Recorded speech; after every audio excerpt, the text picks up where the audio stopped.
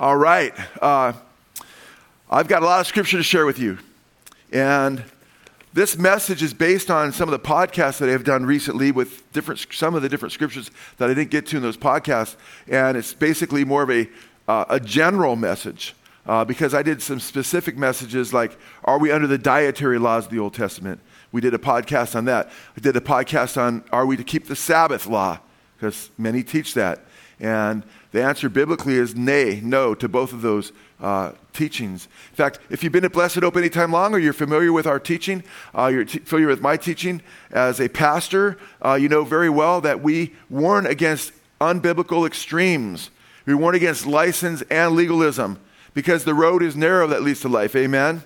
And those who turn God's grace into a license, which there's a number of books like Jude and 2 Peter and parts of the Apostle Paul's letters and other writings as well that warn against those who would turn God's grace into a license for immorality, that we can just run amok, live in sin, not obey the Lord, be in rebellion to Him and call ourselves Christians and still inherit the kingdom of God in the end. They're going to have a very, very, very rude awakening on Judgment Day because the Bible says, be not deceived, Paul says, the unrighteous will not inherit the kingdom of God.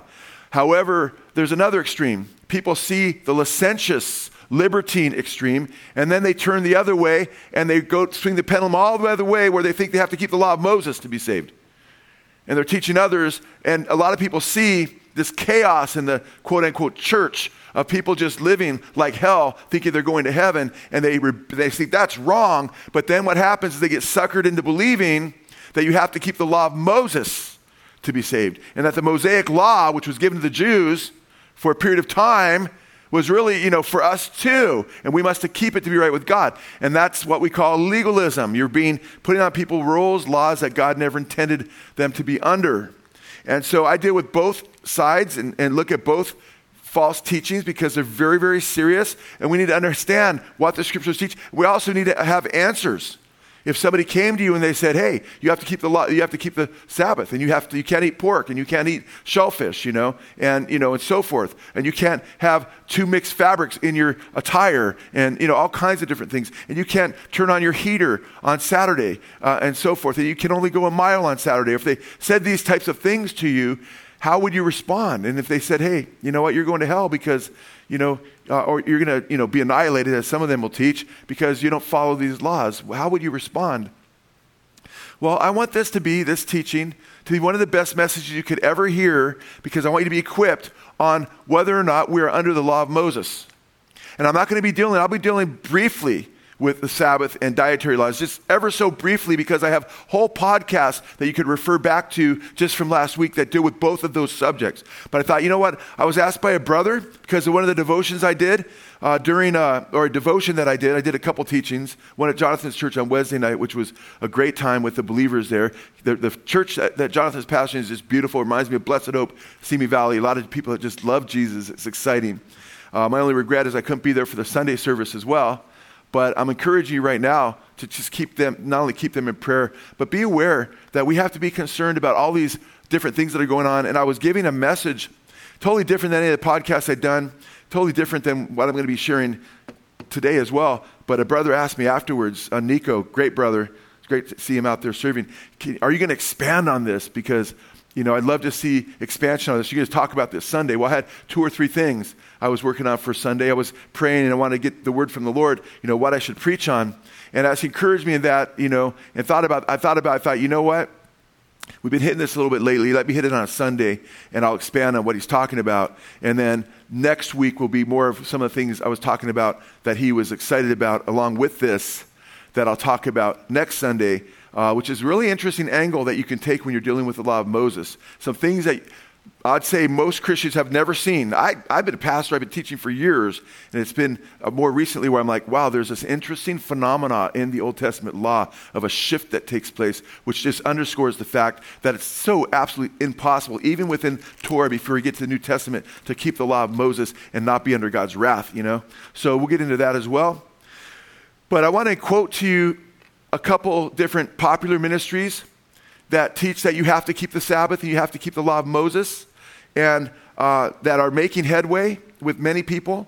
I've been on the mission field a number of times, and sometimes I deal with Seventh-day Adventists. I love to talk to Seventh-day Adventists. A lot of them have a zeal for God, an excitement, And I love them, but I feel bad for them at the same time because their leadership has skewed the message, you know.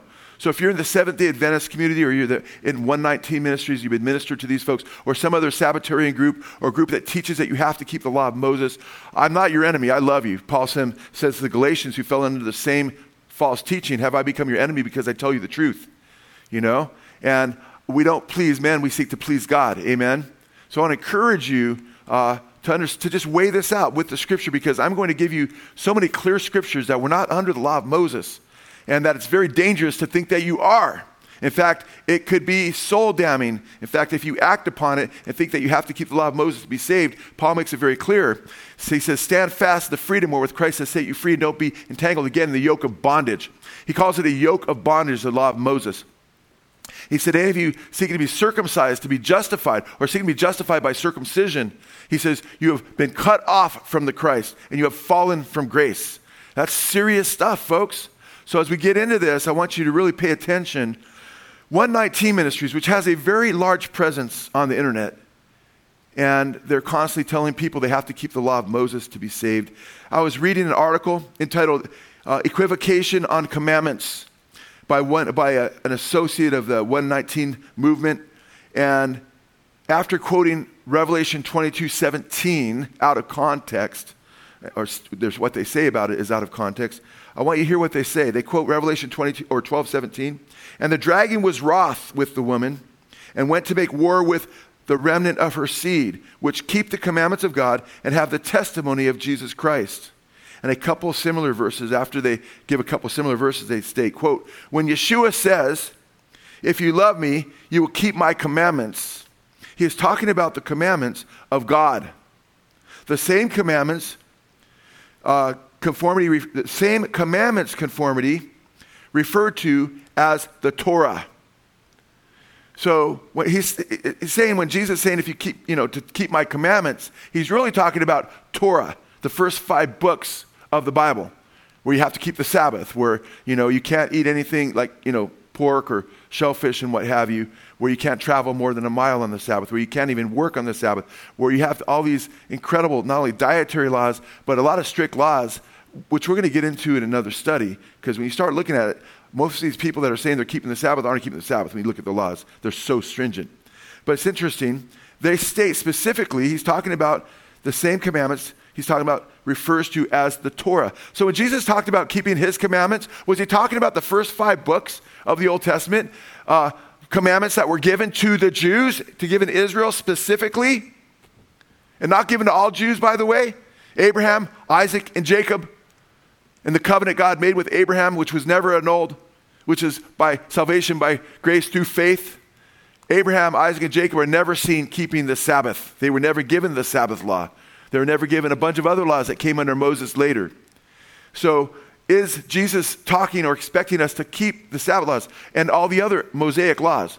If he is, then I'm going to keep them. If he's not, and he's got other laws for me to keep, and he's warning us not to tell people they have to keep them, then I'm going to warn people, because that's exactly what you have in Scripture. You have warnings in the New Testament, in the law of Christ, that warn us against putting these laws on people in the Old Testament. I'm talking about the law of Moses, the first 5 books, the law or Torah. Now, in an article by a Seventh-day Adventist entitled Questions from Seventh-day Keepers, and this is pretty typical of a lot of Seventh-day Adventists, they write, if we do not keep the 4th commandment, and the 4th commandment is, out of the 10, is to keep the 7th day or Saturday holy. If we do not keep the 4th commandment written by the finger of God, why did God write it in the first place? Revelation 22:14 and 15 says, then they quote this verse, which, listen to this, blessed are they who do his commandments, that they may have right to the tree of life and may enter through the gates into the city. Now, keep in mind, when you're a Seventh-day Adventist or you're 119 Ministries and you run across somebody who's saved by grace through faith, they're following the teachings of Jesus Christ, they're following the teachings of the apostles, and the new covenant. And then all of a sudden they share these types of scriptures, and then they say, hey, it refers to Torah. And also, before you know it, they got people thinking, oh, I have to obey the Old Testament laws that were given by God at Mount Sinai to to the Israelites, to the Hebrews. And all of a sudden they're under this weight. And they're trying to keep Saturday and they're trying to do all these other things. Although I have to say they pick and choose which one they want to keep out of the 613 laws, by the way. They don't keep every jot and tittle at all, not even close. It's kind of a grab bag. Okay, we'll keep this, but not this. We'll keep this, but not this. But Paul is saying if you're trying to keep any of the Mosaic law, he says, you're under obligation to keep the whole law. Or you're under a curse. Which we'll get into that a little bit later. So it's kind of fascinating when you think of this because you have this situation where they're being enforced. And by the way, when it says in 22:14 and 15, blessed are they that do his commandments, that they may have the right to the tree of life. Is obeying his commandments, is that what gives you the right to the tree of life? By the way, that's in the King James Version. That is not in the oldest manuscripts. That's why if you have the ESV or you have the NIV or the NASB or pretty much any modern translation, you won't find it. You won't find it for 1,500 years in any Greek manuscript. But in any manuscript that you have to keep the commandments of God to have a right to enter in or to eat from the tree of life. What am I saying?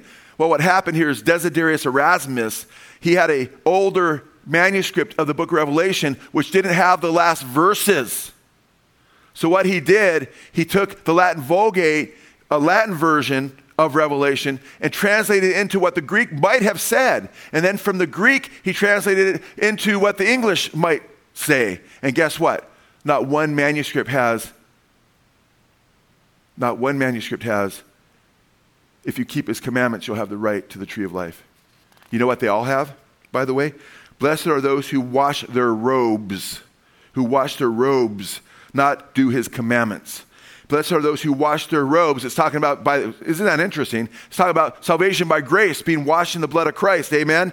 So we can enter into his kingdom. Blessed are those who wash their robes so that they may have the right to the tree of life and may enter by the gates into the city. Now, surely, if someone says, I've washed my robes in the blood of Christ, but they live in rebellion to the New Testament law of Christ, which is our guide, and they give the finger to God and say, I'm going to do my own thing, but Jesus died for me.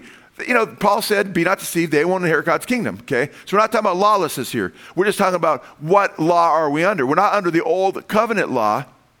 As you'll see in a little bit, we are under the what? The law of who? The law of Christ. That's what we read in the New Testament. And by the way, we're not under the law of Christ as a means whereby we earn or merit our salvation. We have salvation already through faith in Christ. And as we continue in the faith of Christ, we continue to seek him, we continue to be forgiven, we continue to be cleansed. And we continue to obey the teachings of the Lord Jesus Christ. And we'll see the place that the Old Testament does play in the believer's life, hopefully, Lord willing, in the next study. So, having understood this, we see that there's ministries out there, quote unquote, telling people, you got to keep the Sabbath. You got to keep the dietary laws. You have to tithe. So if somebody's hasn't given 10%, continuously, legitimately, consistently, some of these ministries will teach you're in trouble with God because you're not obeying his law, And it just gets crazy. In fact, the Seventh-day Adventist movement, they teach you have to tithe, 10%. That's a law. That's in Malachi, guys. That's not in the New Testament. The Bible says we're supposed to give according to how the Lord prospers us with a grateful heart. And you know what? In some cases, people will give over 10%. Somebody might give 8%. It's not a precise deal. It's like you should be surrendering our whole lives to the Lord, though. Amen? But as the Lord leads us, we pray and we seek him to build his kingdom. And we give accordingly as he leads us. And I think it's important that we understand there's a lot of people that are under these Old Testament laws that benefit the groups they're in because they constantly have to give 10% or they feel like they're damned, or they have to keep the specific dietary laws, or they have to be there on the Sabbath, And then they're taught that those who aren't doing that are false churches, or maybe they're not Christians, or maybe they have the mark of the beast because they don't keep Saturday. Some really, really strange things that aren't in the Scripture. So, now, my premise is this.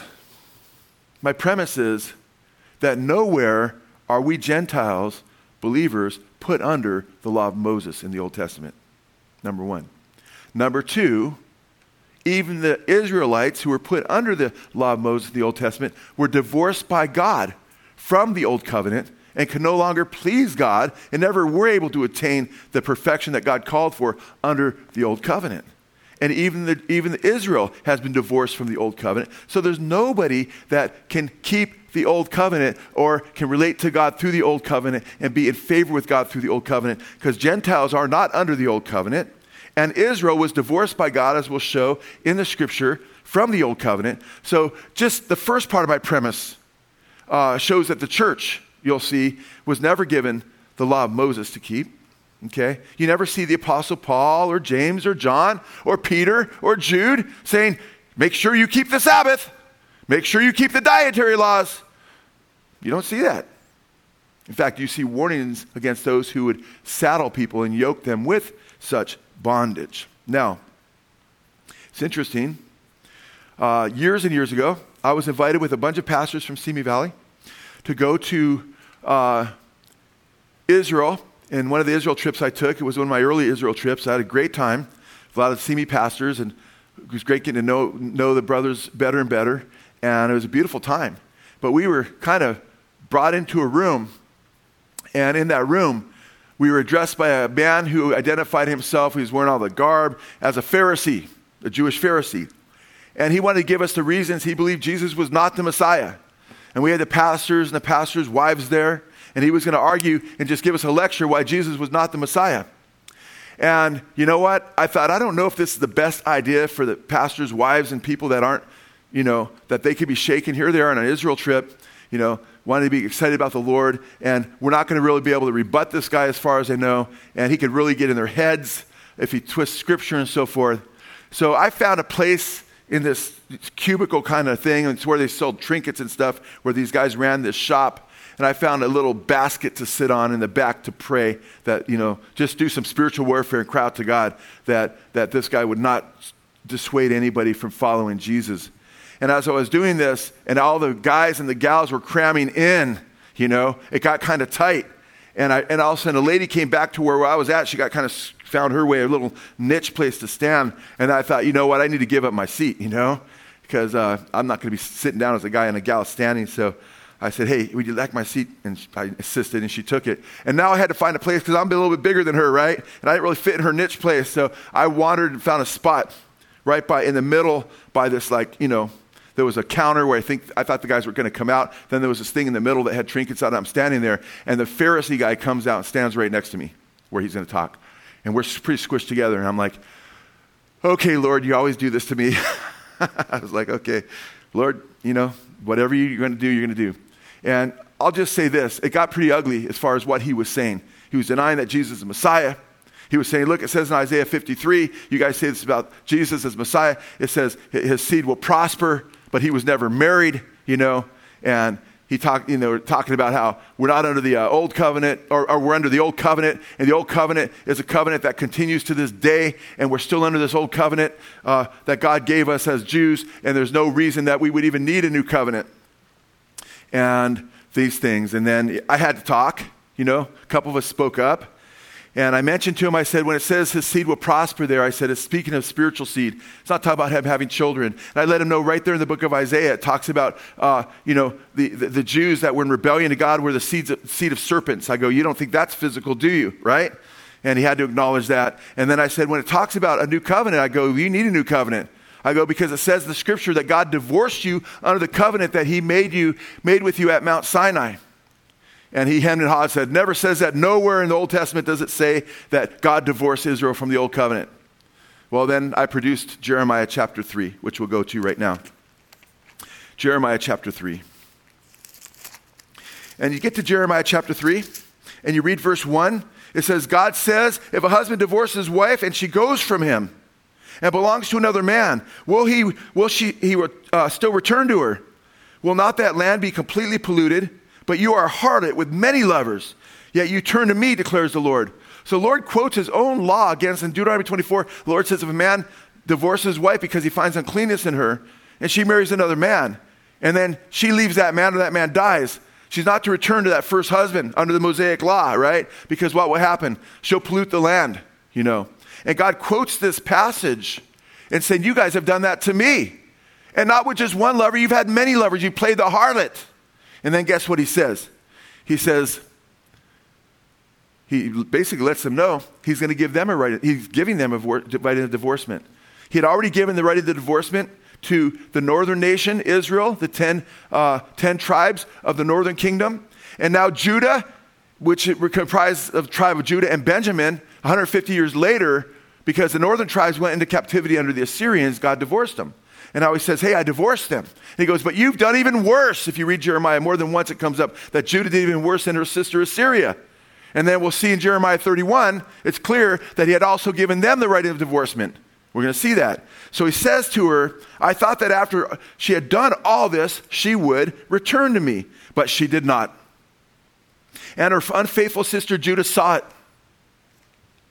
I gave faithless Israel her certificate of divorce. Did you catch that? Because he made a covenant. And the metaphor is a marriage covenant at Mount Sinai when God gave the 10 commandments and he gave the law. And he continued to give them a bunch of laws, about 613 laws. Not all on that day. He continued to give them laws all the way up to the time they spied out the land. Gave them a law to wear tassels so they'd remember the word of God. Continued unfolding revelation in what we call Torah, the 613 laws. And he says, I gave faithless Israel her certificate of divorce and sent her away because of all her adulteries. Yet I saw that her unfaithful sister Judah had no fear. She also went out and committed adultery. She did the same thing, even worse. And the Bible says God is not partial. So if God didn't divorce her, he would be partial. She was even worse than her sister.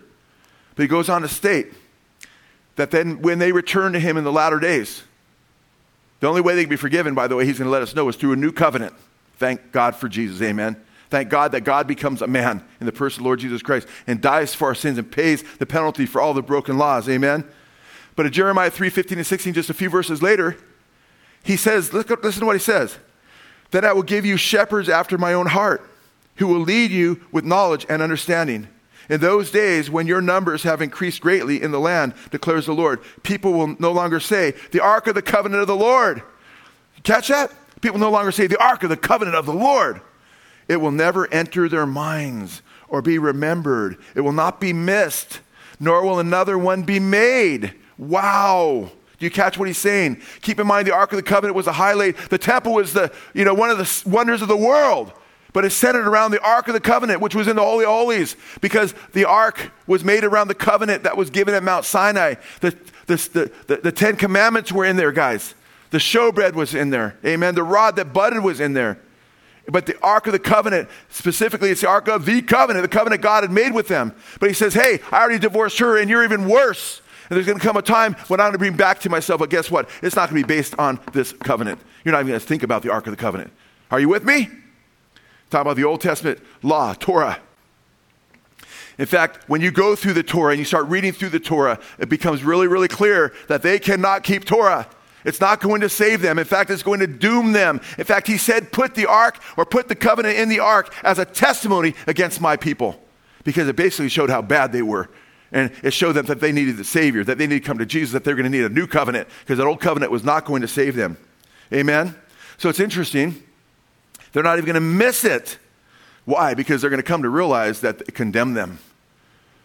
Because you had to keep all the law, or you'd be under a curse, all the Old Testament law. Now go to Jeremiah chapter 31. Jeremiah chapter 31. And it's interesting, when you get to Jeremiah 31, listen to what he says. The days are coming, declares the Lord, when I will make a what? A new covenant. This is the same book. After he says, I divorced you under the old covenant, I divorced Israel, the 10 tribes in the northern kingdom, and you've done even worse. And guess what? You're not even going to think of that covenant again in the future at a certain point when I restore you. Why? Because the days are coming, declares the Lord, when I will make a new covenant with the people of Israel and with the people of Judah. So obviously both Israel and Judah both need the new covenant because they're both divorced under the old covenant. You could not survive spiritually before God under the old covenant. Brothers and sisters, I went through these passages, these Jeremiah 3, Jeremiah 31, some just from memory, with this Pharisee. And I said, look, it's very clear he's going to make a new covenant with the people of Israel and the people of Judah. Because he was saying, nowhere does it say that he divorced them under the old covenant, you know. And he said, the new covenant is just a renewing. When it says new covenant, it's just a renewing of the old covenant. I said, no, man. He divorced them under the old covenant. They needed a new covenant because he divorced them from the covenant he made with them at Sinai. How do we know that? The covenant he made with them at Egypt. How do we know that? Verse 31, the days are coming, declares the Lord, when I will make a new covenant with the people of Israel and with the people of Judah. It will, look at verse 32. It will not be like the covenant. What covenant? It will not be like the covenant I made with your ancestors when I took them by the hand to lead them out of Egypt. It's not going to be like the law of Moses. It's not going to be like Torah. There'll be some features that are similar, but it's going to be way different. It's not going to be like the covenant I made with their ancestors when I took them by the hand to lead them out of Egypt. Because they what? They broke my covenant, though I was. Now catch this, it's powerful. They broke my covenant, though I was a what? Husband to them. In other words, he says, I was a husband to them. To who? Israel and Judah. In other words, he ceased to be a husband to both Israel and Judah. I was a husband to them. So obviously he had to have divorced not only Israel, the northern kingdom, but the southern kingdom, Judah, because he says, I was a husband to them, declares the Lord. Verse 32, this is the covenant I will make with the people of Israel at that time, declares the Lord. I will put my law in their minds and write it on their hearts. I will be their God, and they will be my people. Amen? This is the new covenant that we have. His Holy Spirit has written his law. We have, it says in 2 Corinthians 3, it contrasts the ink of the Holy Spirit, not written with the ink of men on tablets of stone, it says. But we have the newness of spirit, amen? We have the leading of the Holy Spirit. And his holy law is written on our hearts, amen? And it's confirmed in his word. And we have the new covenant because how do I know I'm being led of the Holy Spirit? Well, guess what? You have the written word, amen? Where he shows us specifically what the Holy Spirit speaks because these words are inspired by the Holy Spirit. I will be their God. They will be my people. No longer will they teach their neighbor or say to one another, know the Lord, because they will all know me, from the least of them to the greatest, declares the Lord. For I will forgive their wickedness and will remember their sins no more. This new covenant will be based upon forgiveness from the Lord, amen? His mercy and the Holy Spirit indwelling us and his law written in our hearts, amen? It'll come to a point where everybody will know the Lord who has turned to the Lord and will enter into the millennial period. And of course, there'll be those who rejected the Lord that will not enter into God's eternal kingdom. But it's quite interesting. We read this very, very clearly that, now let's just recap just for a second. Did God divorce Israel? Yes or no? Yes. Did he say he's going to make a new covenant with them? Yes. Did he say not like the covenant I made with you at Sinai or when I took you out of the land of Egypt? Yes. It's going to be a different covenant. When I was a husband to you, in other words, he ceased to be the husband and Israel ceased to be the wife of the Lord. Yet he was going to bring her back to himself, right? Even as Hosea, his wife left him, became a prostitute, but he had to pay to get her back. God's going to come back and make a new covenant based on the payment of his blood, the blood of Christ, God in the flesh, pouring out his blood, not money that Hosea paid to get Gomer back, but he's going to pay with his blood, which he did, to bring everybody to himself, including the Jews who broke the old covenant, so we could all become the bride of Christ. Amen? We're all invited to become part of the bride of Christ. Unfortunately, most people reject that invitation. But guess what? When you come to the New Testament, if you've got your Bible, you can go to Hebrews chapter 8. This passage in Jeremiah chapter 31 is quoted at some length in both Hebrews chapter 8 and Hebrews chapter 10, emphasizing that we're not under the old covenant, but we're under the new covenant. And it's the book of Hebrews, written to Hebrew Christians, to stand fast, warning these Hebrew Christians not to go back to the old covenant. Not to fall into the snare of thinking you have to keep the Old Testament laws like 119 Ministries falsely teaches. In fact, when we get to Hebrews 8, verse 6, we read this. But now he, meaning Jesus, has obtained a more excellent ministry by as much as he is also the mediator of a better covenant, i.e. the new covenant, which has been enacted on better promises. Why would you want to go back to the Old Testament law and try to keep it? You'll just be under a curse. You'll just condemn yourself. We have a better priesthood in Jesus. We have a better covenant, and we have better promises in the new covenant. Amen? Verse 7, for if the first covenant, the law that was given at Mount Sinai, the law of Moses, had been faultless, there would have been no occasion sought for a second. It wasn't a faulty in the sense that it was impure or something like that. It's just, it says in Galatians, Paul says, if God was able to give a law that would save us, he would have given it. In fact, it couldn't save us. It basically was a mirror of God's holiness and his righteousness, but also a picture of what he was going to do in the new covenant. And everybody falls short of God's glory. There's none righteous, no, not one. All have sinned and come short of the glory of God. The wages of sin is death. So it couldn't save people. So if it could save people, he wouldn't have had to send Jesus, amen? But the law couldn't save people. For if the first covenant had been faultless, there would have been no occasion sought for a second. For finding fault with them, he says, because he really finds fault with who? Them, the people, because they can't keep God's law. They're failing to keep his law. For finding fault with them, he says, behold, the days are coming, says the Lord, when I will effect a new covenant with the house of Israel and with the house of Judah, not like the covenant which I made with their fathers in the day when I took them by the hand to lead them out of the land of Egypt, for they did not continue in my covenant. And I did not care for them, says the Lord. For this is the covenant that I will make with the house of Israel. After those days, says the Lord, I will put my laws into their minds, and I will write them on their hearts. I will be their God, and they will be my people. Sound familiar? And they shall not teach everyone his fellow citizen and everyone his brother, saying, know the Lord, for all will know me. Now he's projected even into the future kingdom, right? When all Israel will be saved. From the least to the greatest of them. Verse 12, for I will be merciful to their iniquities, and I will remember their sins no more. Praise God. Now that's the New Testament commentary on the Old Testament. That's the inspired writings of the Holy Spirit through the author of Hebrews, letting us know that, guess what? God divorced them. He made a new covenant with them. The new covenant comes based on a better covenant and based on better promises. And it's based on the teachings of the Lord Jesus Christ. And we're not under the old covenant. In fact, look what he says in the very next verse, guys. Verse 13. When he said a new covenant, he has made the first covenant. He has made the first what? Obsolete. There it is, guys. There's going to be several like this. All you need is this one, but there's several more. He's made the first obsolete. But whatever is becoming obsolete and growing old is ready to disappear. Wow. Catch that. Read verse 13 again. When he said a new covenant, he has made the first, speaking of the first covenant, obsolete. We're not under that covenant anymore. We're not under the Sabbath laws. We're not under the dietary laws. We're not under all those laws that were given to the Jews. We never were, by the way, if you're a Gentile believer.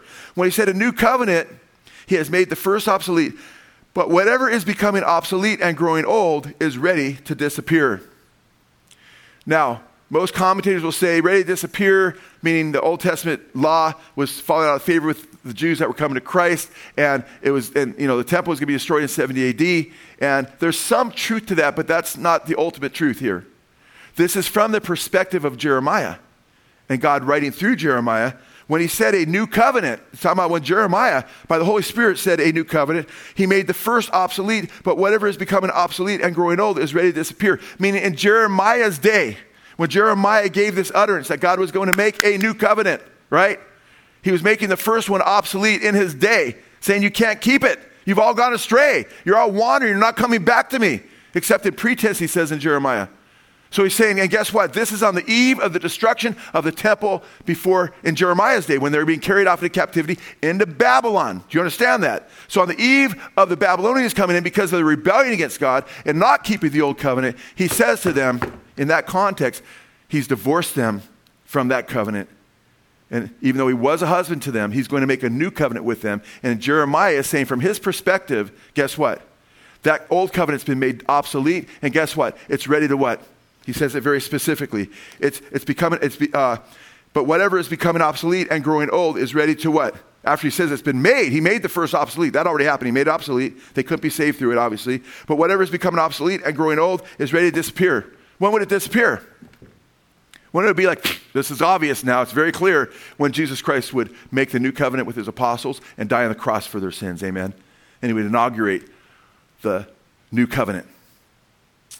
So it's interesting because in Luke chapter 22, verses 19 and 20, on the eve of Jesus' death for our sins, he got his apostles together and he brought them the news of the new covenant. This is God in the flesh. In the beginning was the Word was with God, the Word was God, and the Word became flesh and dwelt among us. Amen?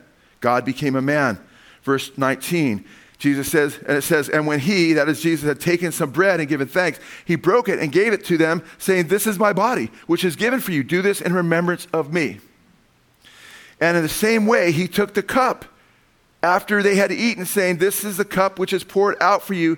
And it is, he says, this is the cup which is poured out for you, is the new covenant in my blood. Okay? So Jesus brought the new covenant that was promised. And as the Messiah, the new covenant was actually a picture, or right here he's depicting what's going to happen. But the new covenant actually took place, or was inaugurated by Jesus when he poured out his blood on the cross, taking the wrath that all the Jews, and by the way, all of us deserve. Amen? Because guess what? We Gentile believers and Gentiles that aren't believers, we don't have the Mosaic law, but guess what? We do have written on our hearts to a degree. The law of God in our conscience. It says that in Romans chapter 2. It's very, very clear. It's talking about Gentiles in general have God's law. We all know intuitively it's wrong to murder. It's wrong to steal. It's wrong to rape. It's wrong to do these different things. It's wrong to lie. It's wrong to bear false witness. That's why we have guilt. Gentiles have laws. They have consciences to a degree. They can sear those consciences. They can sear them, burn them to a crisp actually, and become psychopaths. It happens. But guess what? Nations that don't know Jesus still have laws and recognize things are wrong. Because guess what? And everybody's broken God's moral law, which is written in the heart. What we have as new covenant believers, we have the Holy Spirit comes into our life through faith in Christ. God regenerates us. He resurrects our consciences, amen, through regeneration, and we became far more aware of the moral law that had been written on our hearts. And then we have specific teaching from the Holy Spirit regarding the new covenant as we read his word and he opens up his heart and his will to us. So Jesus brought the new covenant in, and guess what? Then the temple, less than 40 years later, is destroyed again. And I look at that as an exclamation point from God saying, I've already brought in the new covenant, okay? Don't think that the old covenant's still in effect. Now, it's interesting. We have now, so some would say, well, if not under the Old Testament law, I mean, don't we have commandments and laws? Absolutely. We have commandments and laws in the New Testament, in the new covenant. But we're not warned that we have to keep the Sabbath or we have to keep dietary laws. In fact, we're warned against those teachings. Look at my last two of our last podcasts from last week. Galatians chapter 6 verse 2 tells us the law that we have that guides us. It says, bear one another's burdens. Bear one another's burdens and thereby fulfill the law, not of Moses, thereby fulfill the law of Christ. Amen? We have the law of Christ, which is based on the new commandments he's given, which is to love one another as he's loved us. And it's actually, I believe, the new covenant teaching of Jesus and the apostles. And I get into that if you want to really get into what the law of Christ is in that podcast. Paul mentions being under the law of Christ himself and not being under the law of Moses. In 1 Corinthians 9, 19 through 21, Paul talks about how he becomes all things to all people that he can win souls to Christ. So when he's among the Gentiles or the Jews, if he's around with the Jews, he's not going to offend them. He'll do some of the Jewish things so he doesn't offend them, so he can teach them about the Messiah. When he's among the Gentiles, he won't do the Jewish things because he's not under the law of Moses, but he still has the law of Christ because he does have the law of Christ. Listen to what he says. For though I am free from all men, I have made myself a slave to all so that I may win more. To the Jews, I became as a Jew so that I might win Jews. To those who are under the law, as under the law. So I'm around the Jews, I become as though I'm under the law. But then he goes on to say this, though not being myself under the law. Ha! Even though he says, hey, when I'm among the Jews, I act like I'm under the law because he doesn't want to offend them. He even had Timothy circumcised for that purpose, to be a witness. But he says, even though I'm not under the law, verses 19 and 21. Very clear. He's not under the law of Moses, he says. Very clear. Then he goes on to say, so I might win those who are under the law. Then he goes, to those who are without the law, that's the Gentiles. They don't have a moral law typically, right? To those who are without the law, as without the law. So I'm with them, I act as one who's without the law, meaning I'm not acting like a Jew who's under the law of Moses. Though, listen to what he says here, though not being without the law of God, but under the law of Christ. Guess what? So he's under the new covenant law of Christ. So he's not lawless among the Gentiles. He's still obedient. He's still not chasing women. He's still not, still not fornicating with all these women and cheating people and killing people and hating on people. He's following the law of Christ. So we have a moral compass in the law of Christ. To those who are without the law, as without the law, though not being without the law of Christ, but under the law of Christ. So that or not being without the law of God, but under the law of Christ. So the law of Christ is also called the law of God there. But it's distinguished from the law of Moses, which he says he's not under. So you can say, yeah, I keep the law of God. I keep the law of Christ. That's the law we're under in the new covenant. Do you keep it perfectly? No. All of sin and come short of the glory of God. You aim for it. You try to be perfect, as Jesus said, be perfect as your Father in heaven is perfect. Well, by saying you're not perfect, how can you be saved? We're not saved through our righteousness. We're saved through the righteousness of Christ and his death on the cross for our sins. He paid for our sins so we could be forgiven. The whole deal there is the Mosaic law was given as a tutor, a guardian to show people that they couldn't be perfect, and it was supposed to lead the Jews to Christ. Amen? It was to lead them. Paul said he didn't even know what sin was until he became old enough. He became conscious of sin, because the Bible says where there's no law, there's no awareness of sin. But when he became aware of sin, Paul said, wretched man that I am, who will save me from this body of death? Thanks be to Jesus, amen? So it made him aware of his need for Jesus. That's what the law was for. The Old Testament law was a temporary deal to bring us to Christ. But when we come to Christ, we are not lawless. Now we have the law of Christ. But it's not the law of Christ that saves us. It's the blood of Christ and his resurrection that saves us. Amen? And the law of Christ is our guide as to how to walk in faith with the Lord. Now, if I reject the law of Christ, then I'm not truly in the faith, because the Bible says, examine yourselves to see if Christ is in you. Amen? Examine to see if you're in the faith and Christ is in you. If you're a reprobate, he says Christ is not in you. So if you're living a wicked life, that's evidence that you're not in the faith. Obeying the law of Christ is just simply evidence that you're trusting Jesus. It's not what saves you. Jesus saves you. Amen? So, I hope this is crystal clear, because it's just going to get clearer and clearer and clearer. So, it's important to understand, how does the law of Christ differ from the law of Moses? Well, just read the New Testament, and read the Old Testament law. There's a lot of differences. The moral laws of God, as far as not stealing and not committing murder and not bearing false witness and so forth, those moral laws that have to do with how you relate to God and how you relate to others in an ethical way, the moral law of God never changes. So even before the law of Moses came, there were moral laws from God, amen? And the law of Moses just simply encoded many of them into himself, but added a whole bunch of other laws that pointed to Christ and that were ritualistic, that were civil laws, that had to do with being a citizen in Israel, that aren't given to the nations and so forth. And when Christ came, the moral laws of God, the moral laws of God are in the law of Christ. It's still wrong. And they're all 9 of the 10 commandments are repeated in the law of Christ.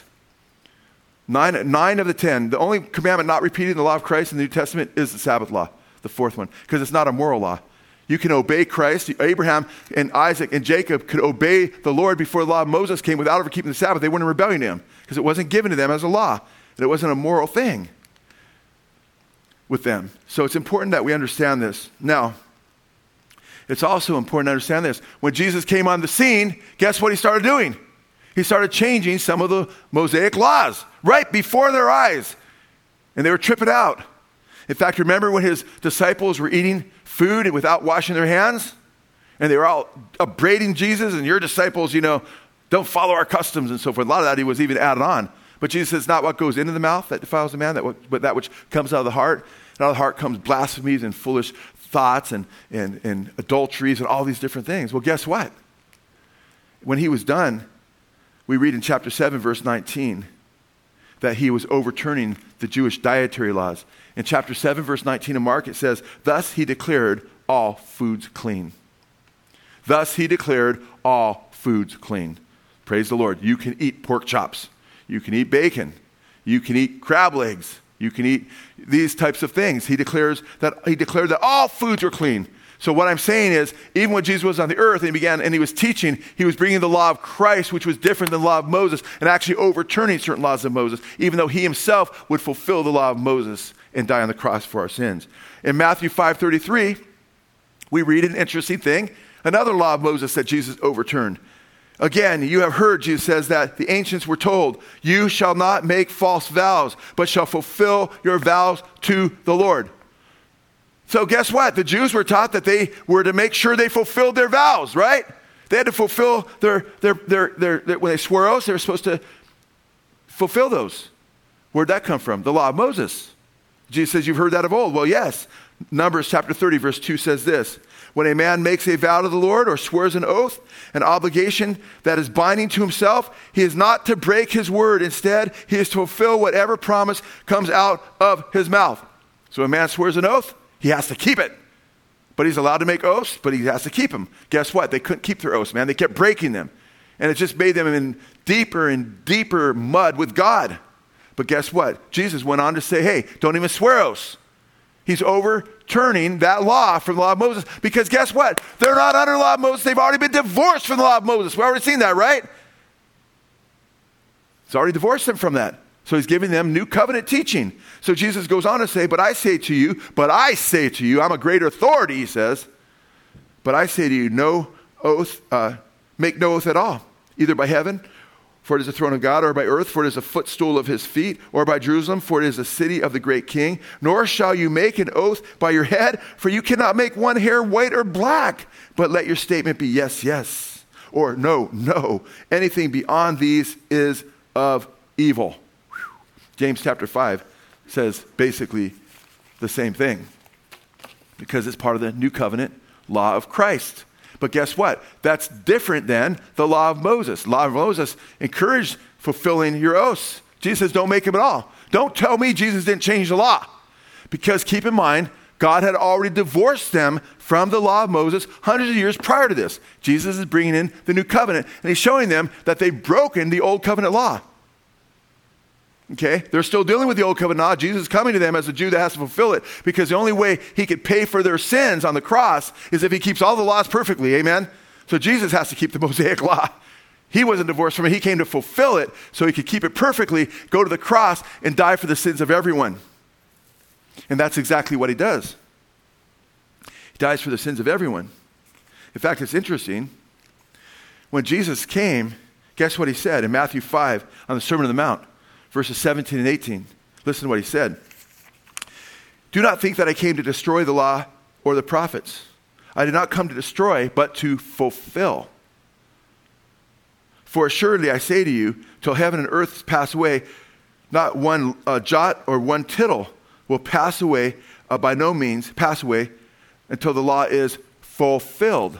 So Christ came to fulfill the law, to be the perfect candidate to die for our sins as God in the flesh. And guess what Jesus said after his resurrection, after he paid for our sins on the cross, after he lived a perfectly righteous life and paid for our sins on the cross? Luke 24:44.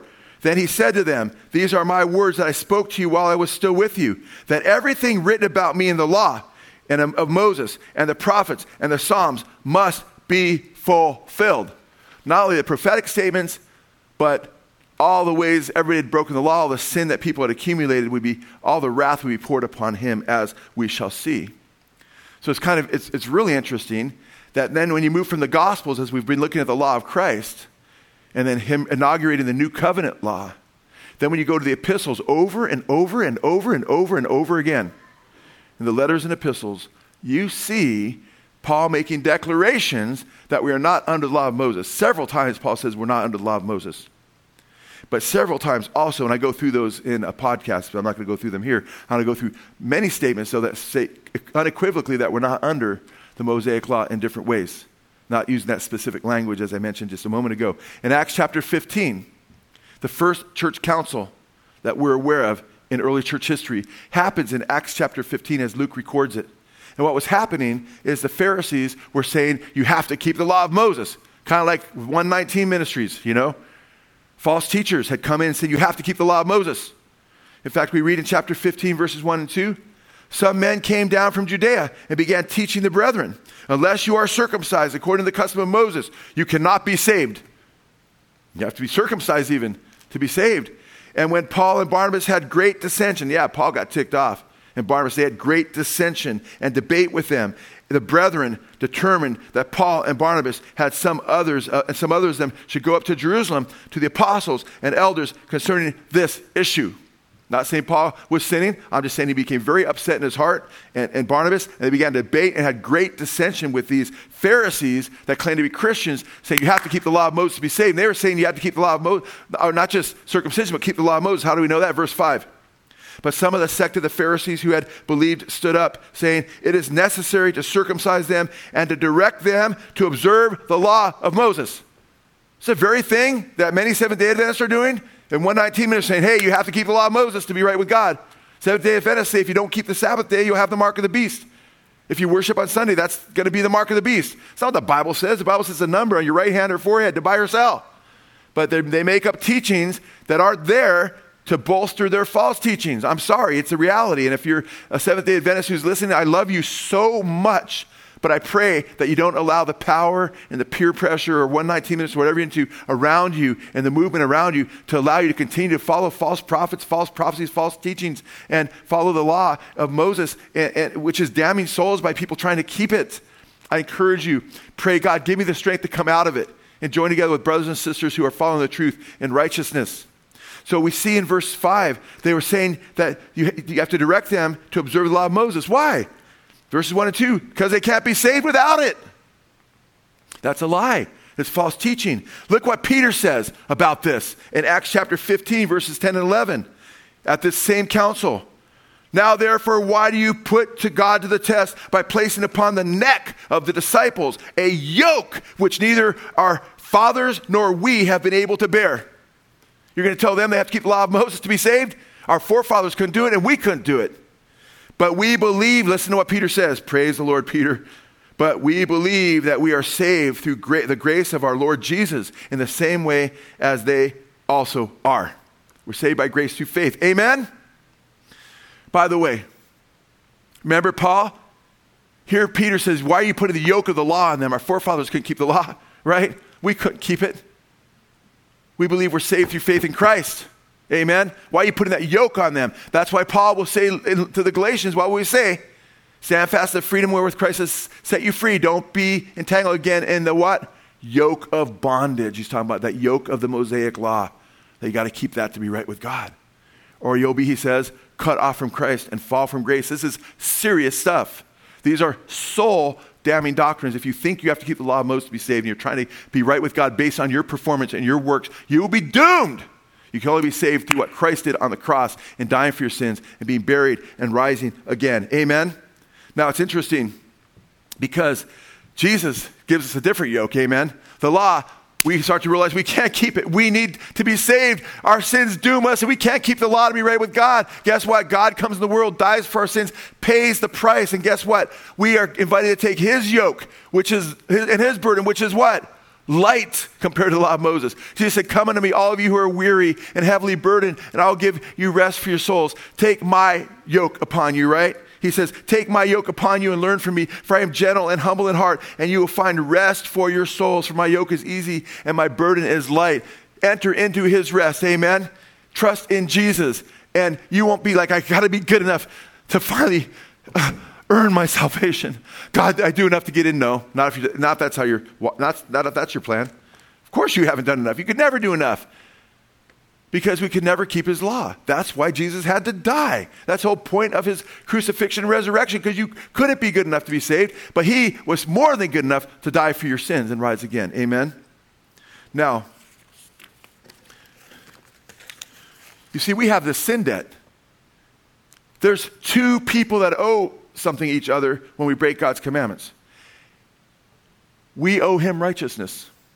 Every time we have broken God's moral law, any law that was given to the Jews that they broke, any law, they owed God righteousness that they could never go back and pay.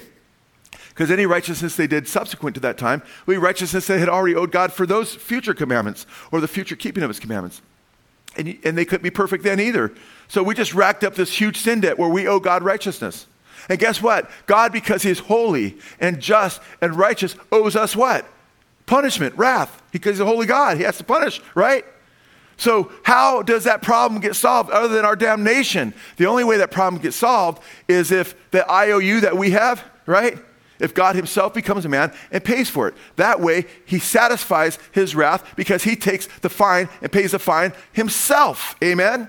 And guess what? When he pays the fine and fulfills the law perfectly and becomes the sin offering, the perfect one, there's no more debt that we have to pay him for because he's satisfied that in his punitive or his punishment his substitutionary or vicarious atonement on the cross on our behalf. In fact, we read in Colossians 2, check this out, verses 13 and 14.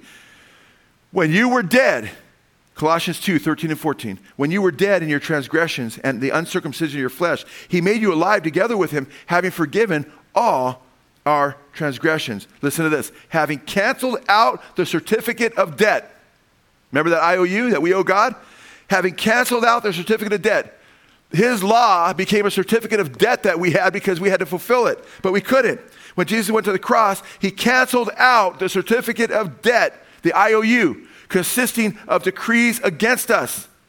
Okay, that was the laws that were written against us that we owed him to pay, which was hostile to us. And he has taken it out of the way, having nailed it to the cross. So when Jesus was nailed to the cross, he paid our fine. The IOU and the commandments against us were nailed to the cross. They were paid in full. Jesus on the cross said, tetelestai in the Greek, right? Tetelestai, paid in full. Your whole debt was paid off right there, boom. And if you're saying, no, I got to go back and keep all those Jewish laws that were never given to you in the first place. That's like pulling Jesus off the cross saying, nah, what you did wasn't good enough. I got to do it. That's wrong, man. That's so wrong. Well, guess what? Since Jesus did pay our debt, Paul goes on to say, don't let anybody try to get you to keep the Sabbath or to keep the festivals, keep the holy days in the Old Testament. He goes on to write, the very next verse is verse 16 and 17. Therefore, verse 15, he talks about how he disarmed principalities and powers. Then in verse 16, he says, therefore, meaning because Jesus paid the debt on the cross and paid our sin debt, therefore no one is to act as your judge in regard to food or drink, dietary laws, or in respect to a festival, or a new moon, or a Sabbath. No one's supposed to judge you. Or a Sabbath day, things which are a mere shadow of what is to come, but the substance belongs to Christ. Those things were shadows. The Sabbath day rest, that was a shadow of the rest that I have in Jesus. Joe, do you keep the Sabbath? I don't keep the seventh day of Sabbath. I have Sabbath every day because guess what? Not just Saturday, but Sunday, Monday, Tuesday, Wednesday, Thursday, Friday as well. Because guess what? I'm at rest in Jesus. His yoke is easy. I'm resting from my works. My salvation is secure in Christ through faith in the Lord Jesus Christ. Amen? So important that we understand this. So don't let anybody judge you in regard to drinking or eating, what you drink or eat. It's not about getting drunk because that's forbidden in the New Testament law of Christ. It's talking about, not eating certain foods or drinking certain ways or what have you. New moons, a Sabbath day. By the way, some Sabbatarians say, well, that Sabbath day is not talking about the Saturday Sabbath. Just listen to my podcast where I go into the Sabbath and I show you the formula in the language that's used in the Old Testament specifically. It shows how Paul's using that language, designating this as the weekless Sabbath, okay?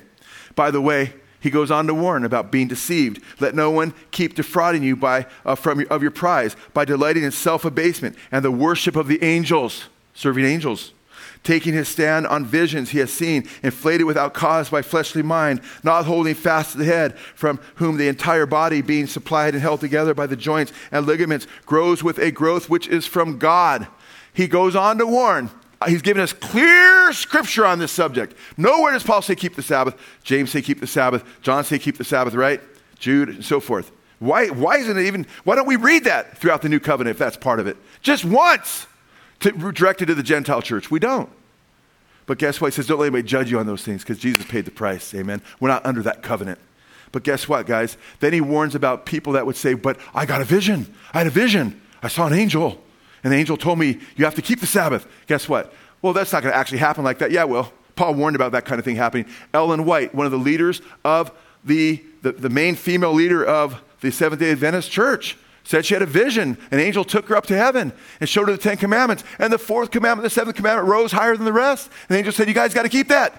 And guess what Ellen White said? She said the scriptures are very confusing to her on subjects. And I've got great quotes here that I'm not going to take the time because I don't have the time to read, that I have them printed out here, where she talks about, she warns people that you better not just say this is Sister Ellen White, because my prophecies are from God. And she says, I was confused about the scriptures, and the scriptures didn't make sense to me, but God would give me these visions so I could understand. That's the very thing the Apostle Paul's warning about, guys, is getting away from the head, getting away from the Word of God, and going off of visions. And you wouldn't arrive with convictions that are so false if you just stayed with the Word of God and didn't follow false prophetesses and false prophets. Ephesians 2:15 says that the Lord, 2:14 through 16, It says, for he himself is our peace, who made both groups, Jews and Gentiles, into one, and he broke down the barrier of the dividing wall. What does it mean he broke down the barrier of the dividing wall? Well, guess what? The Jews had a wall that separated the Gentiles, the court of the Gentiles, from the court of the women. And the Jews were separated, or the Gentiles were separated from the Jewish folks, right? And he's saying that Christ broke that down. And Paul is in a Roman prison at this time when he's writing, because he was falsely accused of bringing Gentiles into the court of the Jews.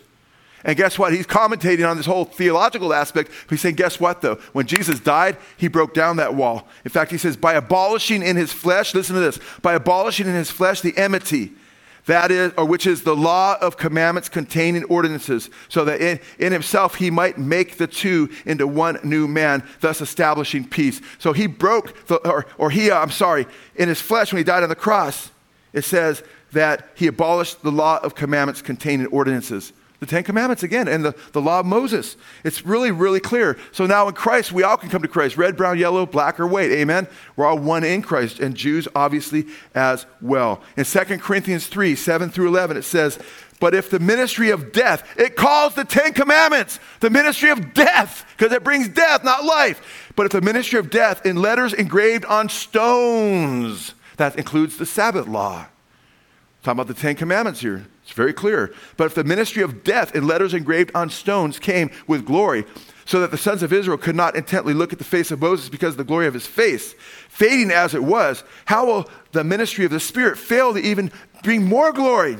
For if the ministry of condemnation has glory, that's the Ten Commandments on the stones, much more does the ministry of righteousness abound in glory. For indeed, what had glory, in this case, has no glory because of the glory that surpasses it. So the Old Testament law has no glory because of what surpasses it. Listen to this, verse 11.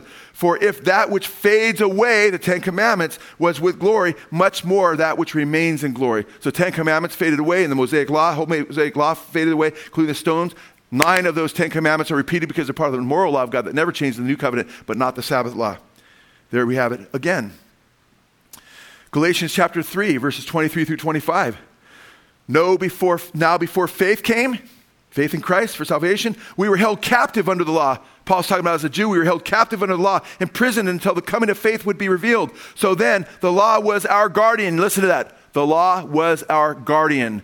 Schoolmaster in the King James, tutor in the NASB, or other translations, I'm sorry. So then the law was our guardian until Christ came. The law was our guardian until when? Christ came, in order that we might be justified by faith. So the law was a guardian. The Greek word is pedagogue. And the pedagogue was a guardian who would take you to school, make sure you went to school, make sure you did your work, pick you up, would spank you, discipline you with a rod, was basically on top of you, and he was oftentimes a slave that would work for the parents. And guess what? He's saying that's how the law was until you became of age. Then you weren't under that guardian anymore. Amen? You didn't have to have the guardian anymore. And guess what he goes on to say? But now that faith has come, faith in Christ, we are no longer under a guardian. He just said the law was the guardian. But now that we have faith in Christ, we're not under the law, the guardian anymore. Because now we have faith in Christ and we have the law of Christ as our guide. Amen? Praise the Lord Jesus Christ for our salvation that is in him. Amen? Now, he goes on to say, for all who rely, this is chapter 3, verse 10, for all who rely on the works of the law are under a curse. For it is written, cursed is everyone who does not abide by all things written in the book of the law and do them. Christ redeemed us from the curse of the law by becoming a curse for us. For it is written, cursed is everyone who hangs upon a tree. If you're trying to keep the law, you're under obligation, Galatians 5, to keep the whole law, and you're under a curse. Because no one could do that perfectly. Why would you even want to try to be right with God through keeping the law of Moses? Amen? Now, my premise was, number one, that the law of Moses was given to Israel, not to us.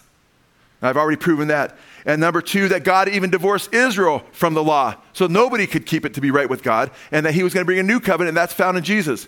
So don't let anybody tell you have to keep the law of Moses to be saved. Amen? Absolutely important. In fact, it says in Hebrews 7, verse 11, now if perfection could have been attained through the Levitical priesthood, and it goes on to say, for on the basis of which people receive the law, why was there still a need for another priest to appear? One in the order of Melchizedek, which is Jesus, and not in the order of Aaron, which was the Mosaic law. For when the priesthood is changed, listen to this, when the priesthood is changed, the law must be changed as well. We just got back from Mexico. And in Mexico, they have a lot of strange laws like they do in certain places around our country as well. And, well, what if, some of their laws, by the way, are name your child in one place, Sonora, Batman or Pocahontas is against the law, okay? If a man in Mexico, for a man in Mexico, it's illegal to wear anything but trousers, according to one antiquated law. It said that if Mexico was trying to basically prove they were modern to the other nations. Another law is taking your foot off one pedal of the bike is against the law. Another law, if a Mexican enters USA illegally, it's illegal for him to come back to Mexico from the Mexican perspective. It's also interesting, it's also illegal in some places to say, have a nice day, okay? Taking pork rinds across the border back into the United States, and they have great food in Mexico, but taking pork rinds across the border is illegal as well. Chad, watch out on your way back from Mexico. I know you love pork rinds. Listening to narco corridos in Chihuahua or Sinaloa, Mexico is illegal. Those are drug ballads, and you can understand why that would be illegal. Amen? But guess what? What if I'm in the United States and they start trying to charge me with breaking any of these laws here in the United States?